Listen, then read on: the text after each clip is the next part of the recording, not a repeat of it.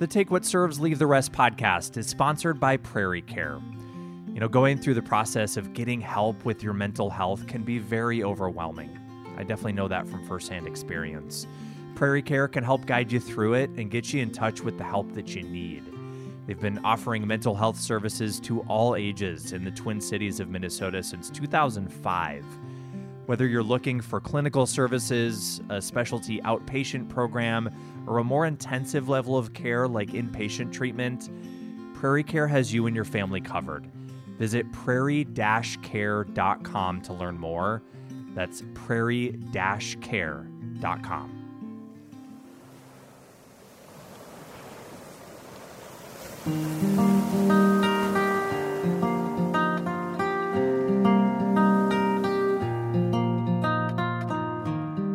Hello there, my friends, and welcome into another episode of the Take What Serves, Leave the Rest podcast. My name is Brian Pyatt. I'm your host, and wonderful to have you here, holding space as always for however you are showing up right here, right now in this moment, and looking forward to spending some time together here today.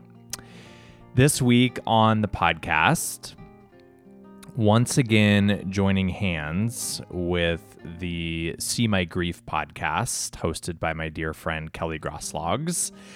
We joined together for this interview that we're bringing to you with Colleen Lindstrom.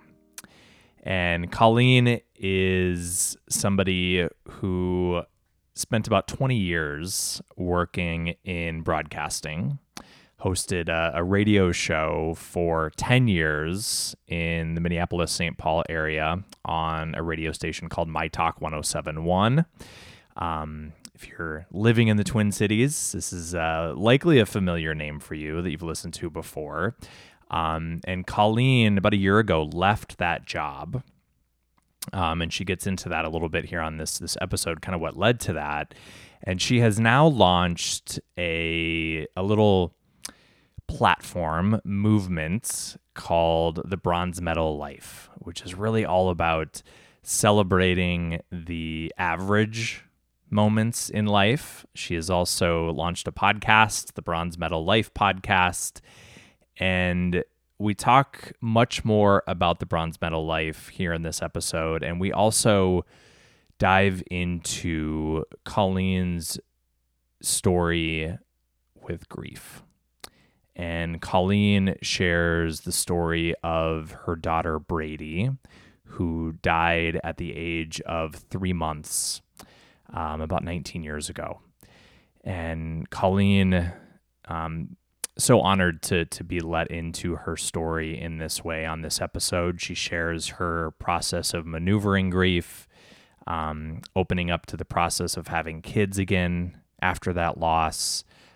We get into the process of being honest with others about our pain and our grief and whatever it is that we're maneuvering and that we're walking in, and much more.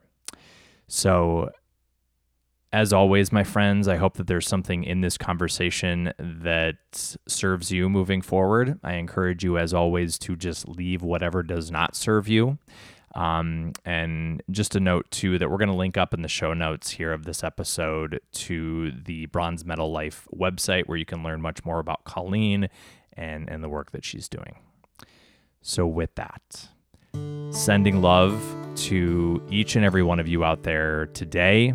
And let's go ahead and begin our conversation with Colleen Lindstrom.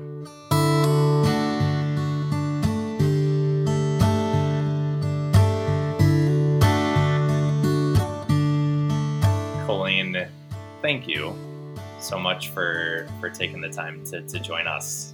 It's so great to have you. It is absolutely my pleasure. And this is so fun that we have all three of us in this conversation. Hi, Kelly.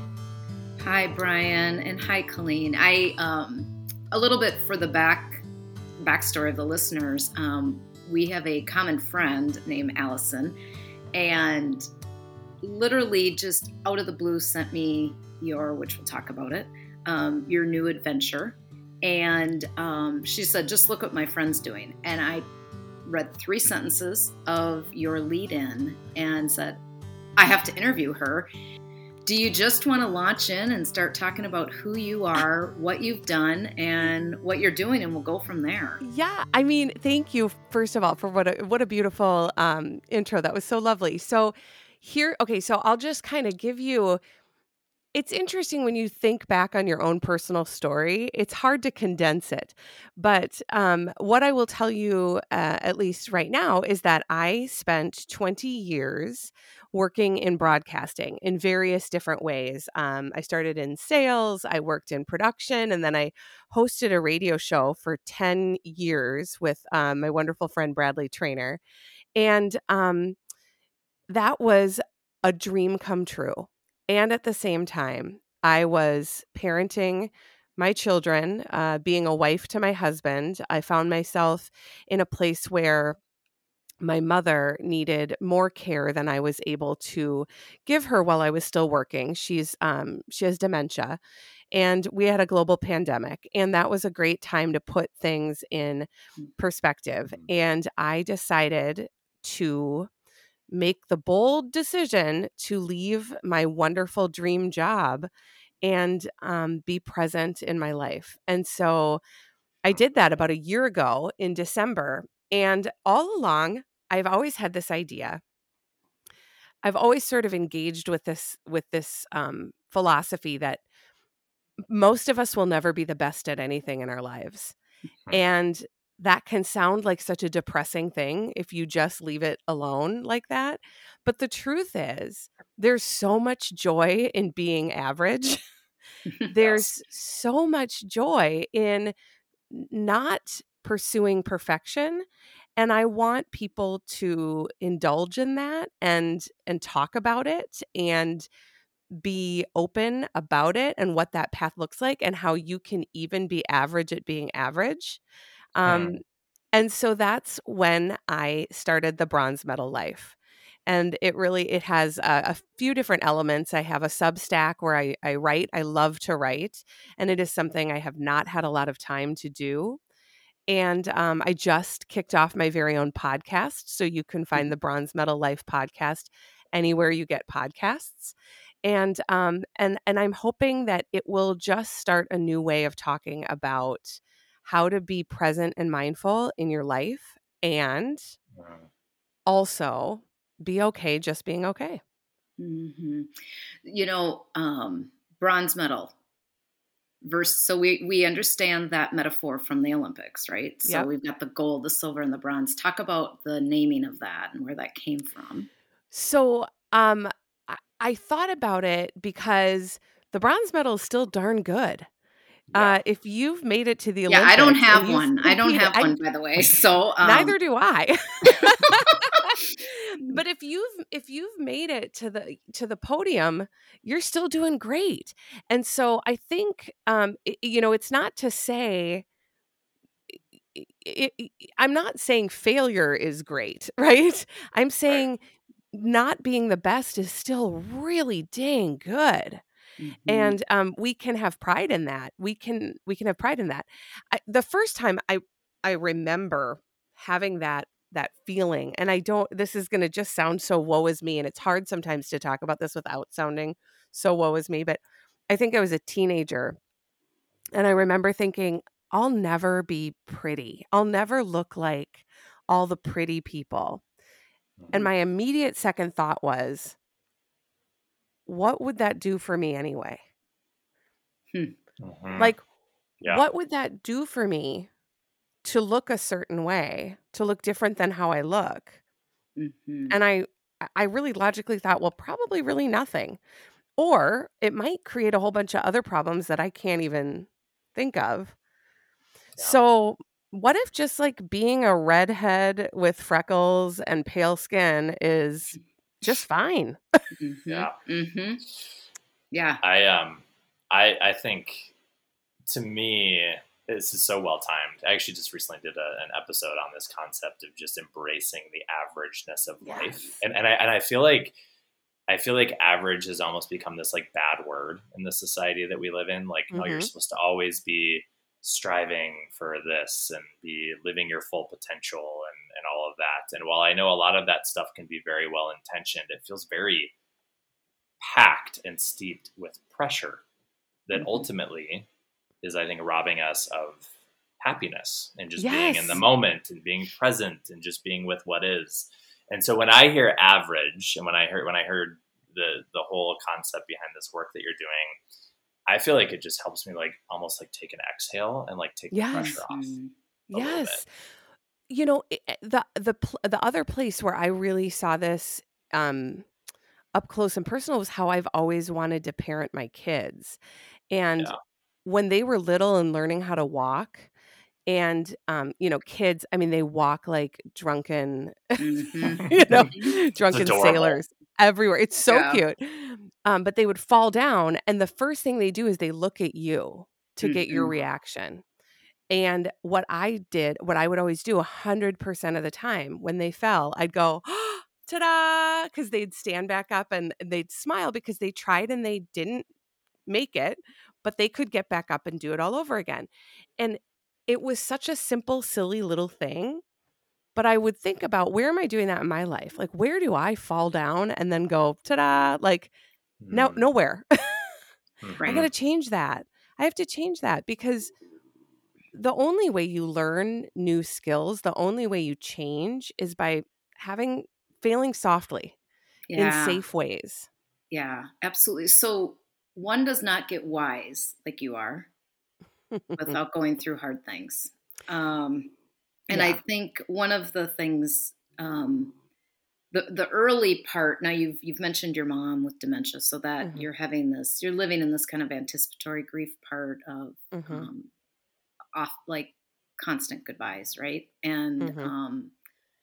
And the knowing what's coming. But the grief story that I'm really impacted by with yours is your daughter Brady, that Yeah. died at 3 months, I believe, of Correct. SIDS.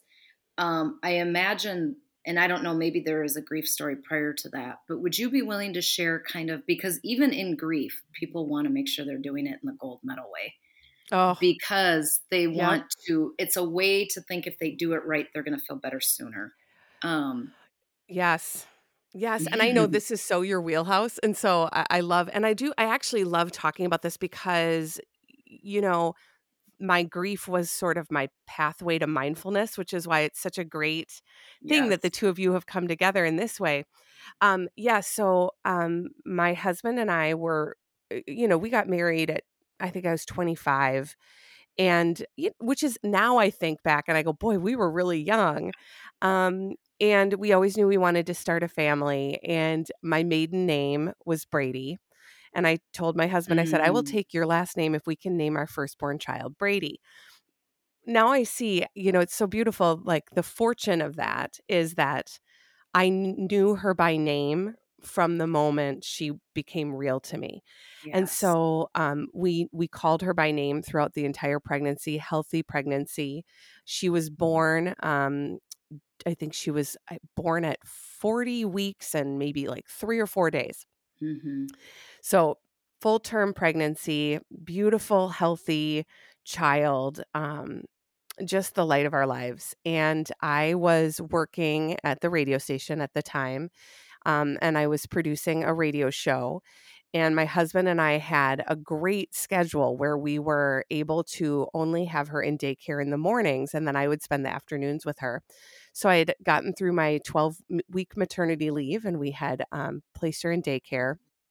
And she was there for 2 weeks before one day I dropped her off. My husband actually dropped her off in the morning, and I rushed to the daycare to pick her up. We had a whole fun day planned. We were going to go out with friends, Mm, and I followed an emergency vehicle from the freeway to the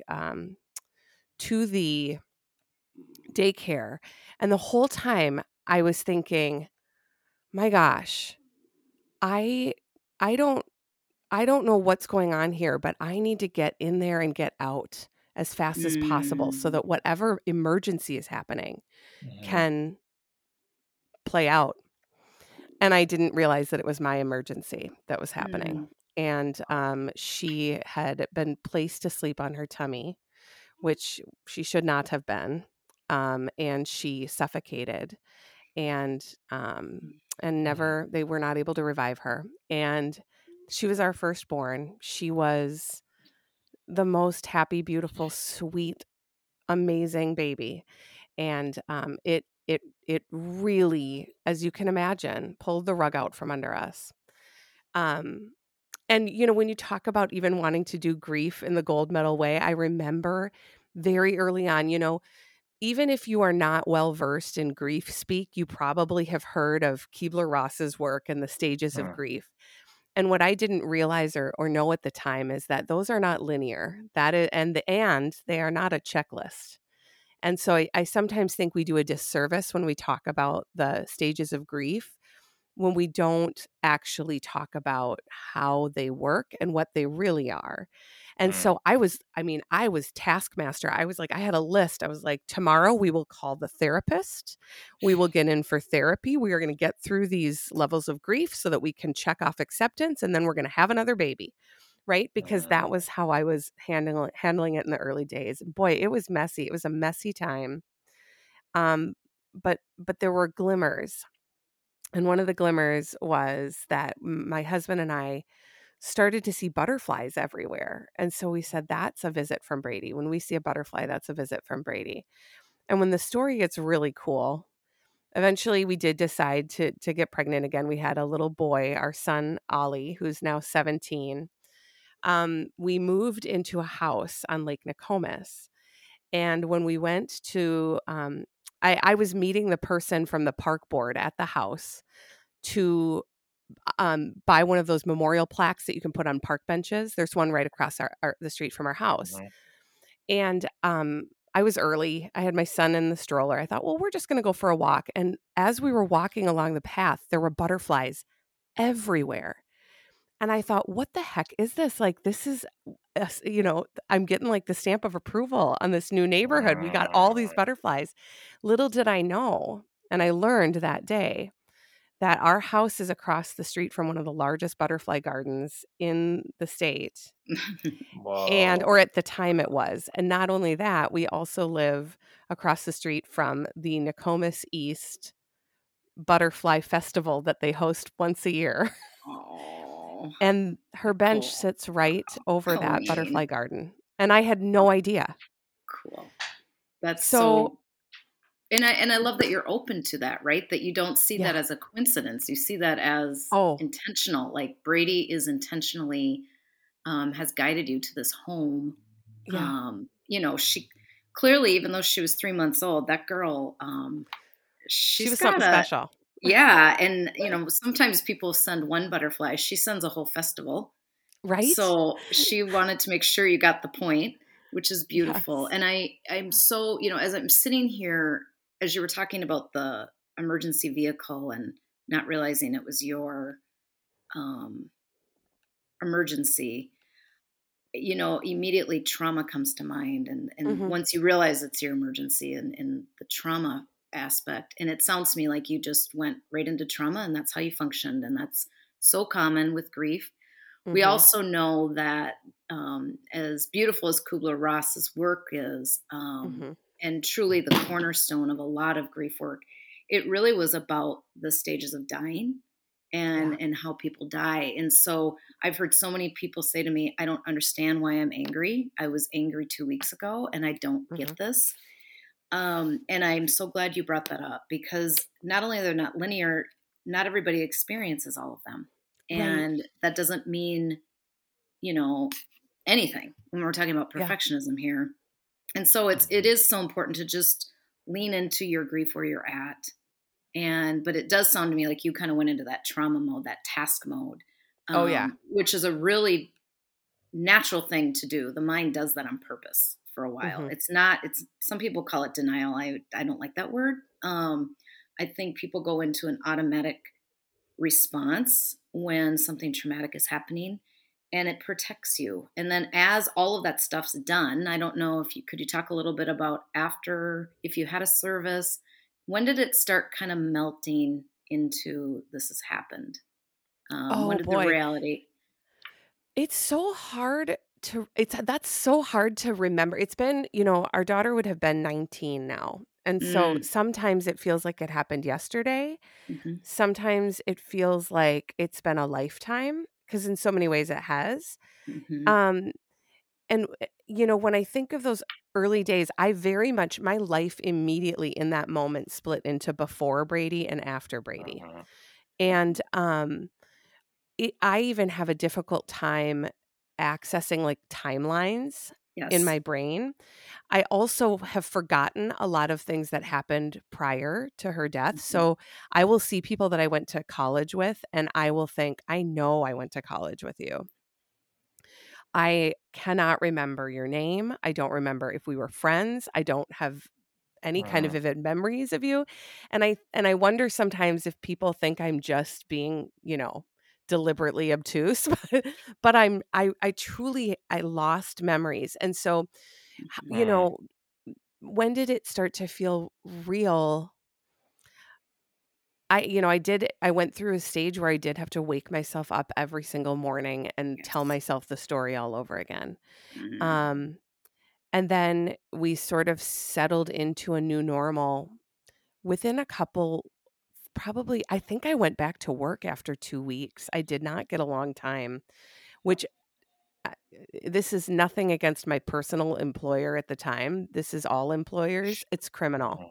Um, Mm-hmm. when you have large losses like that, that's a lot to ask somebody to show back up and perform at the level that they were performing at another time. Yeah.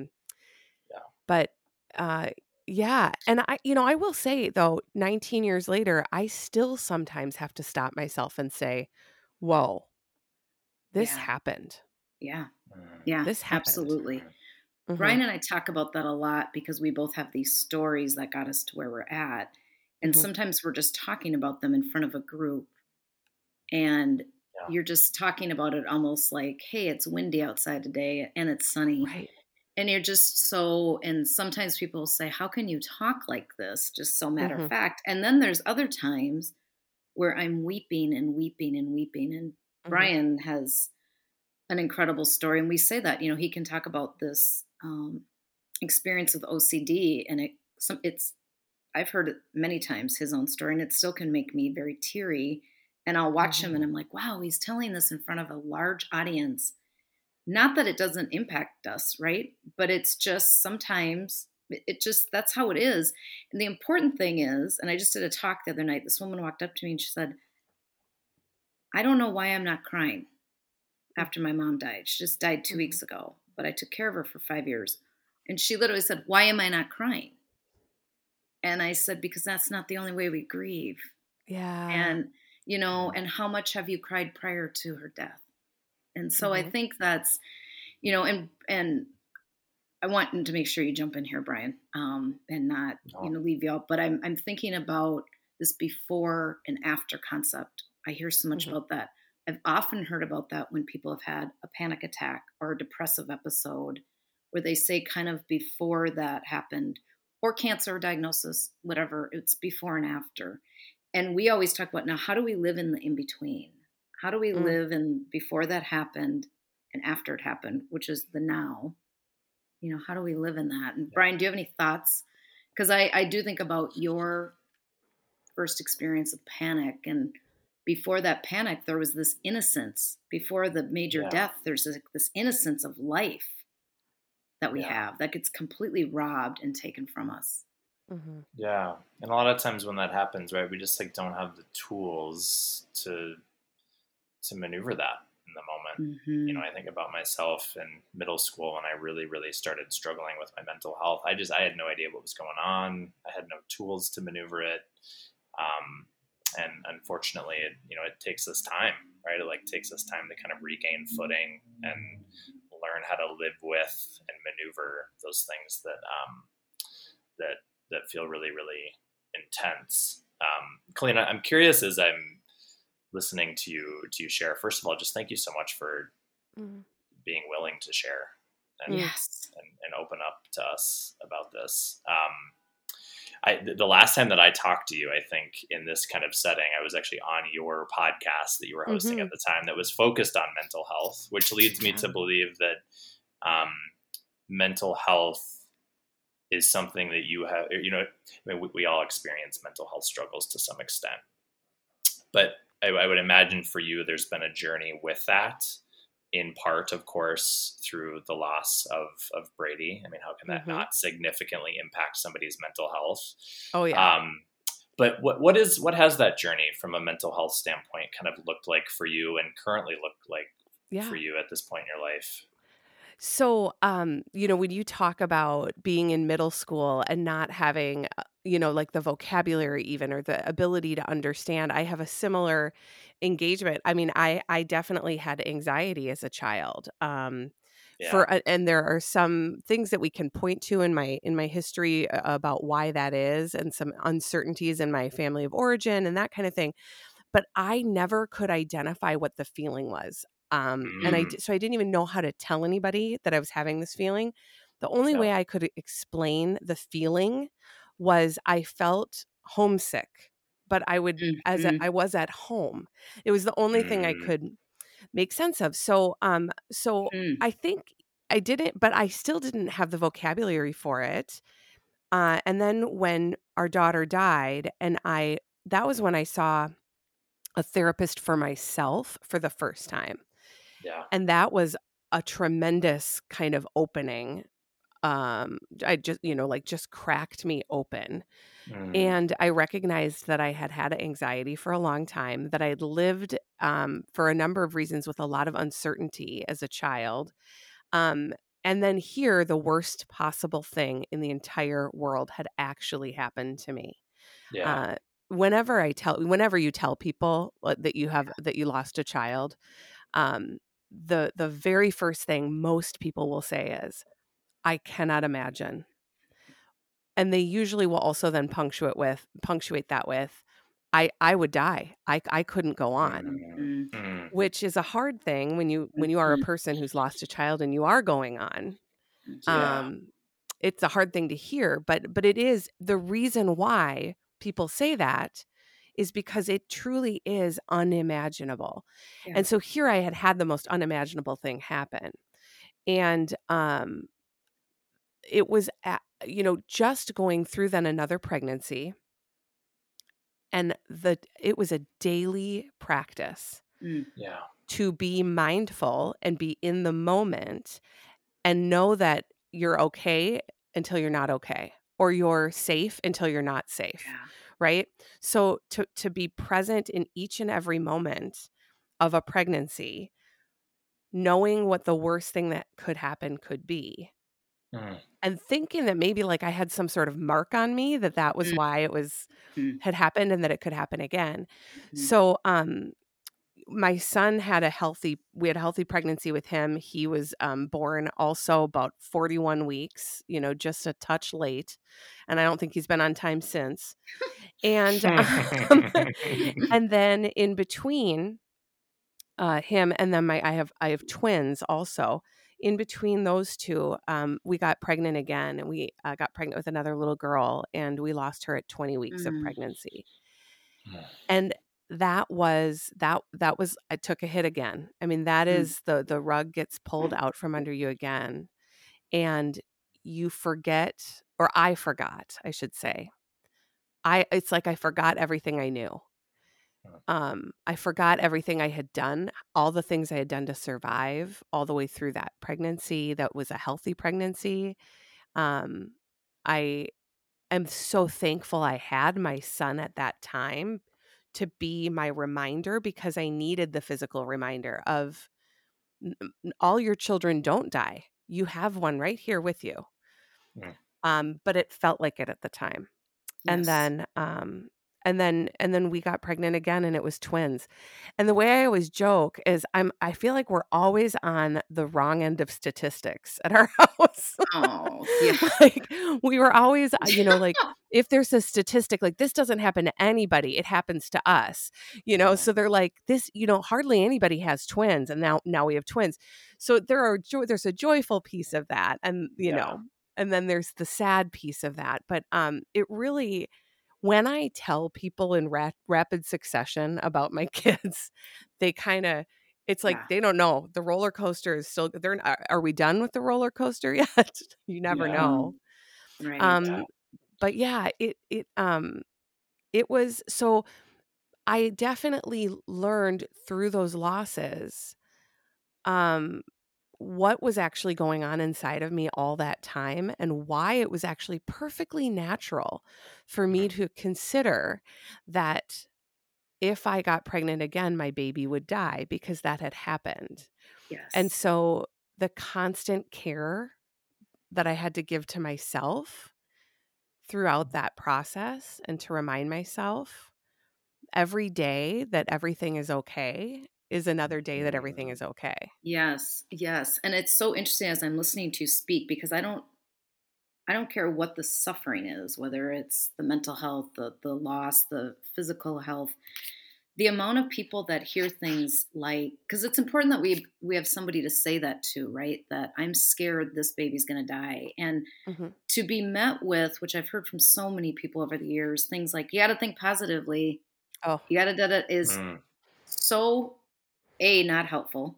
Mhm. Um, B, diminishing of what Mhm. it is, right? And because I work a lot in the oncology space, people hear that a lot where they'll say, you've got to think positively or the cancer's going to. And I had a beautiful patient named Judy one time that said to me, if she's one of the most positive, beautiful, grateful people in the world, and said, if if this is true, I wouldn't have any problems because I am Mhm. the most positive, grateful person in the world. Yeah. And we can be grateful for what we have and still feel really scared and shaken and uncertain by what is happening. And I think that's Yeah. such an important concept. It's not think positively and things are okay. It's feel what you feel, share what you're thinking, and still within there you're really happy about your baby boy. Yeah. But that doesn't Yeah. diminish the grief of the two daughters that you have Mhm. lost, Yeah. you know. Yeah, too often I have noticed that those are all techniques people use when they are uncomfortable looking at grief. For And sure. I just will not allow for that. Because fortunate are you, those who have never experienced grief. I don't believe you because we are, when you really take a step back and look at life on a daily basis, we are in a cycle of joy and grief Every all day. the livelong day. And, Mm. I just did a post on my Substack about, I call them grief flashes. And a Mm, grief flash for me is when you are confronted with something where you recognize that you once had something that you no longer have. And it's mm, not always a sad, bad thing. For me, it's most poignant when I think about the way that I used to be able to snuggle my kids. And now my 17-year-old is 6'2", and I can't fit him in my arms anymore. Right. So that's a grief. But it's not a but grief is in and of itself is not bad. It's actually beautiful.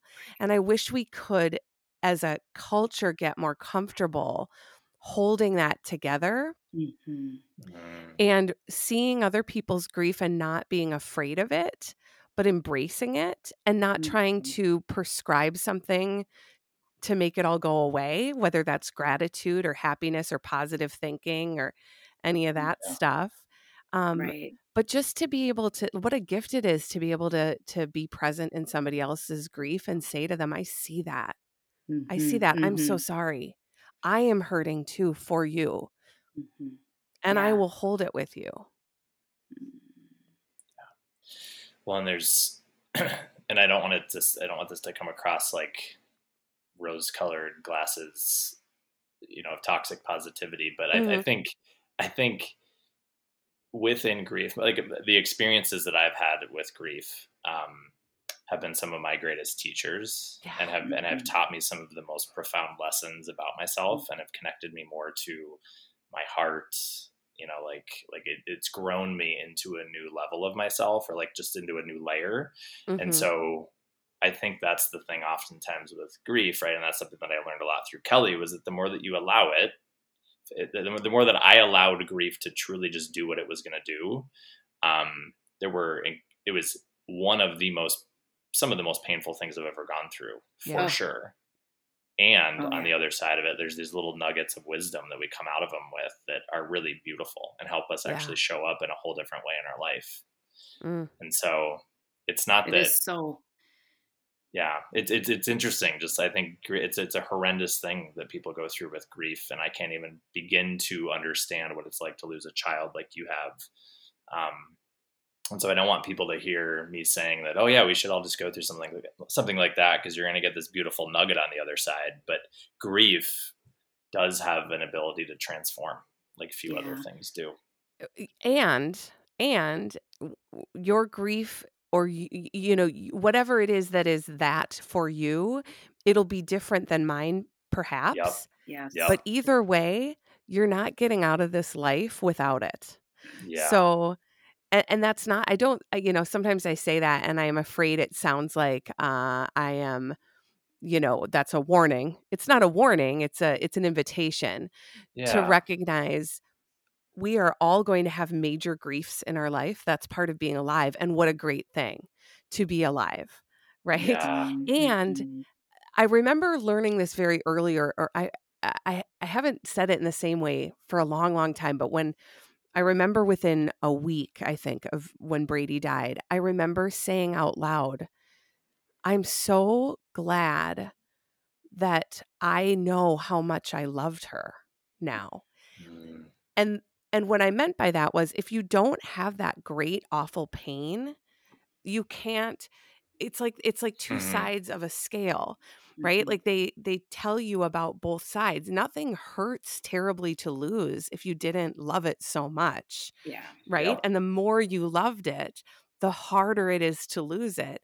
And Mhm. that's, that is not to be Pollyanna or to be toxic positivity, but it is a way of looking at both sides and Yeah. seeing how much you can hold all at the same time. And that's part of Beautiful. being human.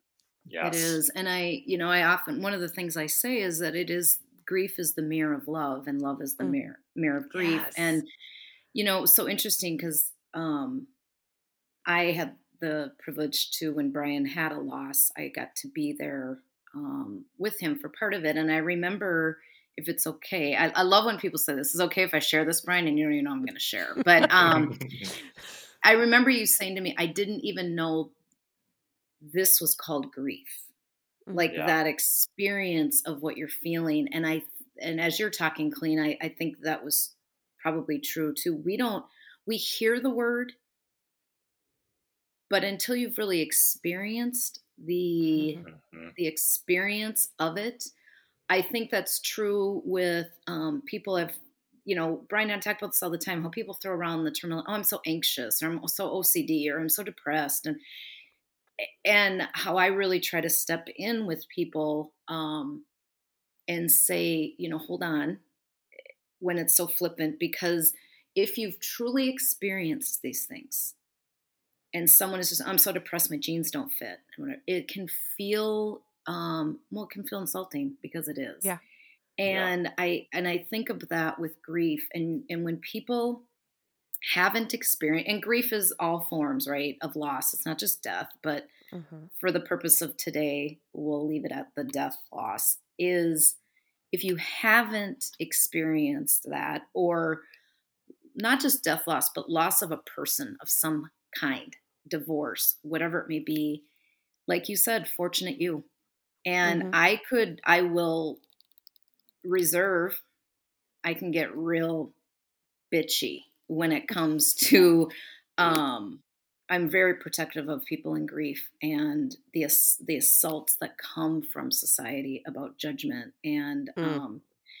back to your gold medal, back to your bronze medal, back to your silver medal. I didn't even think of it until this moment, about how we put people on an Olympic stand Mm. when it comes to the judging of how are you getting through this.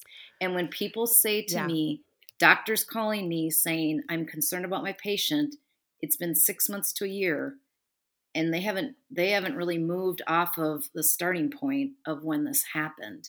Mm. They want them on the gold, they want them on the platform, they want them to receive the medal, and they want them off the Yeah. platform, Yeah. Yeah. So then the new event can start. Mm. And I just thought of this now. I'm like, Yeah. That's exactly what it is. Well, and also, you know, one of the things that I think about a lot when it comes to um, other people's response to my grief or your grief or to a person's grief is, I always think there's they don't want to seem like they have an expiration date of compassion, but there is one there. Mm. And we all can feel when we're bumping up against somebody else's expiration date for our grief. Mm. You know, Mhm. I remember it would come back to me in different ways. People that I worked with who would say, "When is she going to stop talking about this? When is Mm. this going to, you know?" And the compassionate part of me knows, again, that that has nothing to do with me. That has to do with other people's discomfort of holding grief with somebody, or recognizing that I had changed fundamentally as a person because I had had this deep experience. And people around me, some of them were not willing to get to know who that new person was. They Mhm. wanted the old one back. That they knew Mhm. what to expect with the old person. But the new Mhm. version of me, who had all these complicated feelings and deep thoughts and um, awarenesses and had looked this in the face, I wasn't as Yes. fun. I wasn't, and I can cop to that. Like at the time, for sure, I was not always a fun person to be around, Mhm. but I recognized, I could see it. Like you could feel sort of the air shift when somebody was just sort of over it. Yeah. Mm. Yeah. And I yeah. that is part of what navigating grief looks like. It is. It is. But And I've always said it's not our job as the bereaved to justify our pain to somebody else. mm-mm, And I mm-mm. call those the grocery store how are yous. Like you Oh, said, you just know the how are you, and then before you answer, mhm. they're off. And Brian, I'm wondering, in mental health, it must feel like this also, right? Like if you just did more yoga, you'd be less anxious. If you just did more, I mean, do you want to talk Yeah. about that a little bit because I imagine that happens a lot with Yeah. people who are struggling with their mental health. Well, yeah, and I think along the lines too of like the how are you question. I've like if I genuinely answered how I am most of the time, it's like, man, that would be a pretty, and I think that's the case for a lot of us, right? Like the actual honest answer would be pretty long and pretty, Yep. like nobody wants to hear that, Yeah. And I think They're not really particularly, asking. yeah. And like for me, like with struggling with, symptoms of OCD, as I've learned to kind of understand that more, like oftentimes when somebody asks me like, how are you? Like the honest answer is usually like, I'm still sitting here ruminating about the same thing that I was ruminating about a week ago when you asked me that question.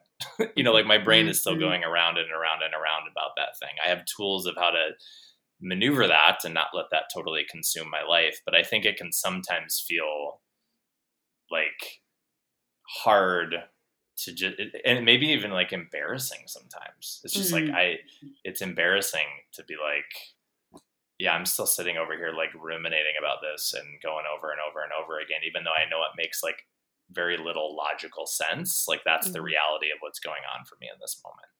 And mhm, so I think just simply answering that question of how are you is really hard when you struggle with things related to your mental health, whether that's depression or anxiety or whatever it is, where it can feel scary and like you don't want to be a burden or that annoying person that's the downer of the situation. But mhm.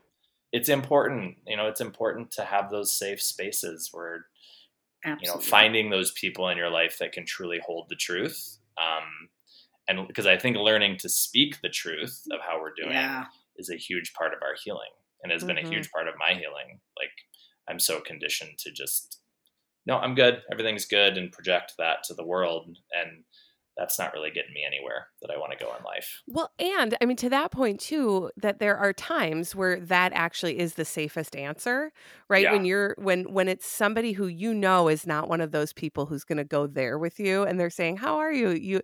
We know, If I'm in, Oh, yeah. if I'm anxious about something and I know that the person who is asking me how I'm doing isn't going to be able to handle that, I'm good. Thanks for asking. Yeah. But then when my best friend says to me, "How are you doing?" and she Yeah. understands my anxiety and she knows what that looks like and she knows how to ask me the right questions to get to what I need, Yeah. I can just be honest about it. Yes. Yeah, so we know where we need to mask a little bit and we know where we can let it all hang out. Well, and Absolutely. I think one of the things I've learned is when I'm vulnerable and let my people in, they will do the same in return. Mm-hmm. But if I am constantly having to be okay or whatever, how would I ever expect them to open up to me? I mean, it's because I'm basically telling them always be okay, and Yeah. it's so, and another thing is, and I think we all have to be protective of our energy, right? So we have these 4 quarters in our lives versus our 100 pennies. And they still add up to the same thing, but their value is different. I feel fortunate that I know I have quarters that will listen to my whatever, like as Brian said, yep, I'm still ruminating about the thing I was last week, or guess what, this bothered me 10 years ago and I am so pissed that I thought I had what it took to manage this or to maneuver this, but apparently I don't. And I'm so grateful that I can say it to somebody who can let it land and not judge. Because, by the way, PSA, we're judging ourselves so much before it even leaves our mouth. Yeah, and we've already decided you're judging me. And really, I'm projecting on you, because our safe people probably are not. It's us. Yeah. And so we do have to have these safe people. And safety is a word I've started using a lot more in my work with people, because it's become very apparent whatever we suffer with, the antidote can feel is the safe space, is the safe place, is the safe person. And it is truly, you want to talk about gratitude. Truly, I mean, I can get really, I am getting emotional just thinking about this, because, there's people out there that don't feel like they have a safe place. And they've said it to me over and over again as their therapist. I am the only place in the month where they've come and haven't felt judged or ridiculed for something that is so natural as a response to what's going on in their life. And so to have people is a true gift. And people that don't want to get me to that podium and get me the gold medal or the whatever medal, that can just let me hang out in this whatever, what comes before the podium. I don't even know. I mean, the track and field. I don't even know. It's such a different holding concept. room. Yeah, the holding room. I mean, to can just let me be there, even though I'm probably not going to get even a medal. Like, I'm going to be the 10th, the 12th, 15th person, but I'm going to be where I'm at. And that's all I can be, right? And so just so grateful to the people. Brian, you being one of them. Colleen, now you're one of them. I'm in. Where I can just say things. And I know people aren't probably going to see us. Maybe they're going to see part of us. But Colleen, you have the most tender face. Aww. As I'm looking at you, and Brian, we know you do, so I don't have to. We don't. But earlier, as you were talking about this redhead freckled girl, she's developed into you have this face that I probably could tell my darkest secrets too. I'm not going to do it now, but listen, I'm a vault too. I love it. I will hold people's secrets. Oh yeah. I get that, but you have this tender face, and tragedy does later. I don't want people to do Pollyanna. I think it's Pollyanna, but later it does soften us. It just does. And it makes us people that can hold things for other people. Yeah. Yeah, because we know what it felt like when other people would hold things for us. Yeah. Yeah. So Absolutely. I know we're probably wrapping up. I mean, I'm looking at the clock going, God, I've never had something go so quick. I can go for days. Listen, no, I'm just kidding. I know. Me too. Brian's probably got some paper he's got to write. But can we just go around and talk about real quick, maybe the three of us? So when we were in a situation that we were suffering, kind of maybe what's helpful to hear and what wasn't helpful to hear. And because I do want people to walk away with not only hearing the story, but like, how can you bring this into the world and maybe be a softer space for somebody? Because Brian, you talk about this all the time, which is so beautiful. You don't have to fix it for people. We can't fix it. I mean, there's no way I can cure somebody's OCD or make Brady come back as much as I would love to make her physically come back. I mean, we can talk about ways, you know, she clearly is not gone with her butterfly, but like what's helpful and what hasn't been helpful. I mean, I think that's important and anybody can start. Yeah. I think what always comes up for me, and I don't know how true this is for other people, but I know for me, I do best when somebody gives me just a space to be where I'm at and who validates my experience. So I don't do well when people try to overly normalize my experience or say things like, oh, everybody deals with that. Like, you know, kind of the brushing aside of, and I understand where that comes from. It comes from a place of trying to like help you feel like you're not alone, which I totally get. But, I don't know. I think that's been always the most helpful thing for me is just when somebody listens, lets me be where I'm at, reminds me and you know, just a simple line like, that sounds really, really hard. And I'm so sorry that you're going through that. That helps like remind me of my strength and my ability to maneuver what I'm walking through. Yeah. You know, I'm thinking about specifically actually because I could go on for days about all the things that are not helpful when somebody is grieving. I won't go there. You can that there's plenty of that in the world. But I'm thinking about with my anxiety when I'm anxious about something, and like I said, I almost always go to my best friend. She is like she also has anxiety, so we speak the same language. But the thing that she does that I learned from her that is the most beautiful thing and is so helpful to me along the lines of, you know, people are always going to want to try to fix it. She will say to me, do you need support right now? Or are you looking for answers? And lets me choose what I need from her in that moment. And the truth of it is sometimes my answer to her is I need answers. What are you seeing that I'm not seeing in this experience? Sometimes it is, I just need your support. I need to know that you love me, even though this is a really like obnoxious thing that I'm ruminating over and I can't get to the nut of it and I can't fix it.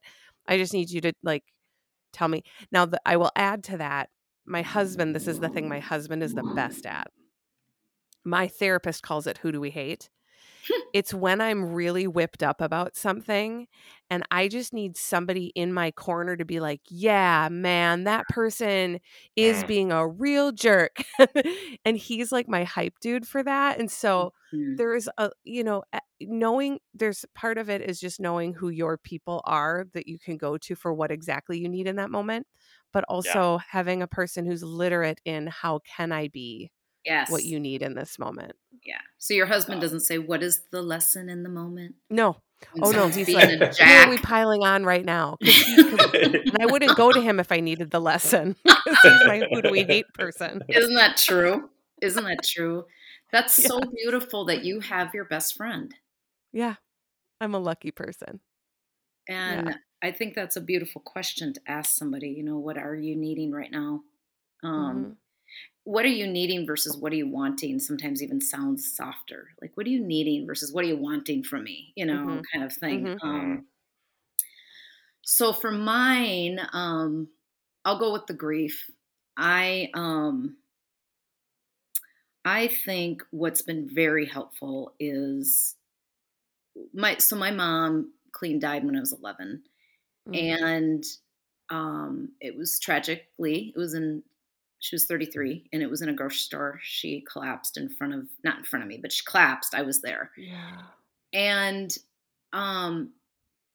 as years have gone by, there have been moments where I have had not grief flashes, but grief like whoa, like The knocked big me bang. over, the big Mhm. bang. And what I'm so grateful for is when somebody can just sit with me and act like it happened yesterday.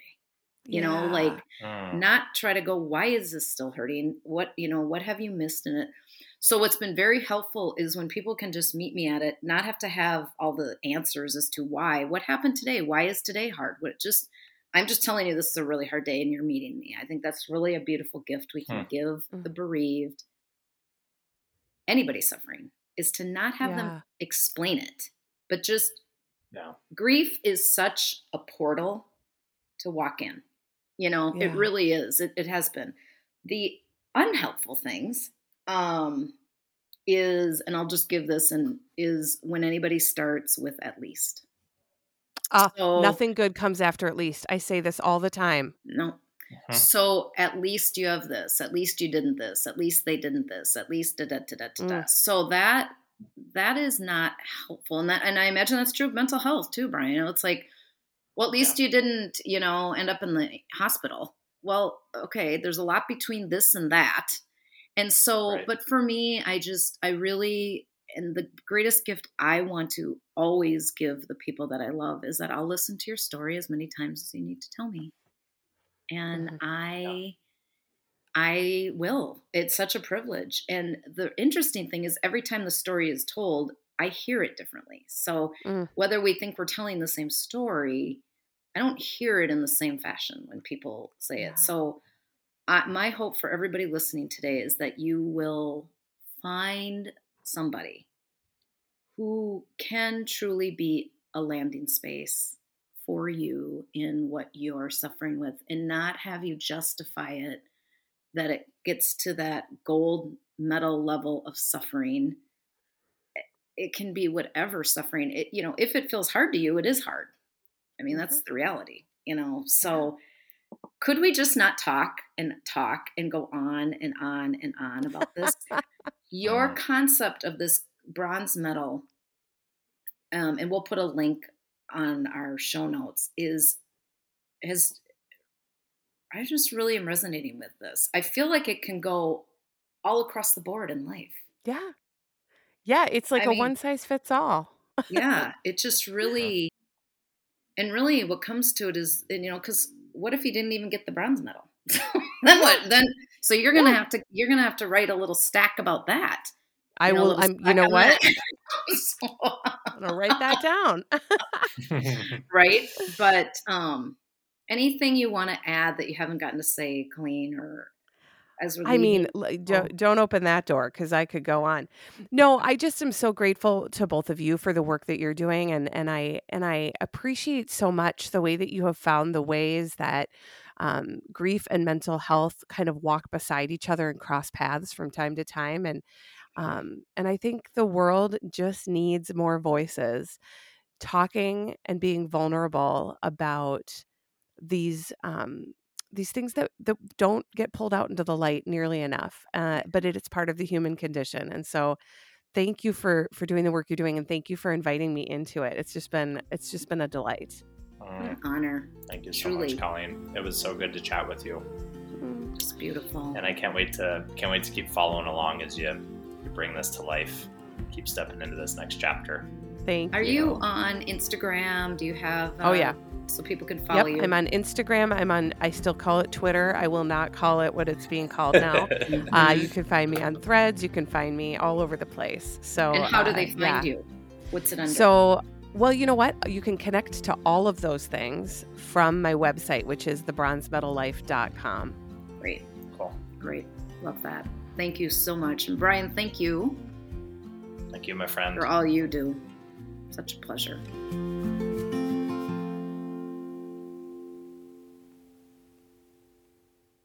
Also, just a reminder that this podcast is not meant to replace work with a therapist. And so if you feel you need it, encourage you to reach out to a trained mental health professional.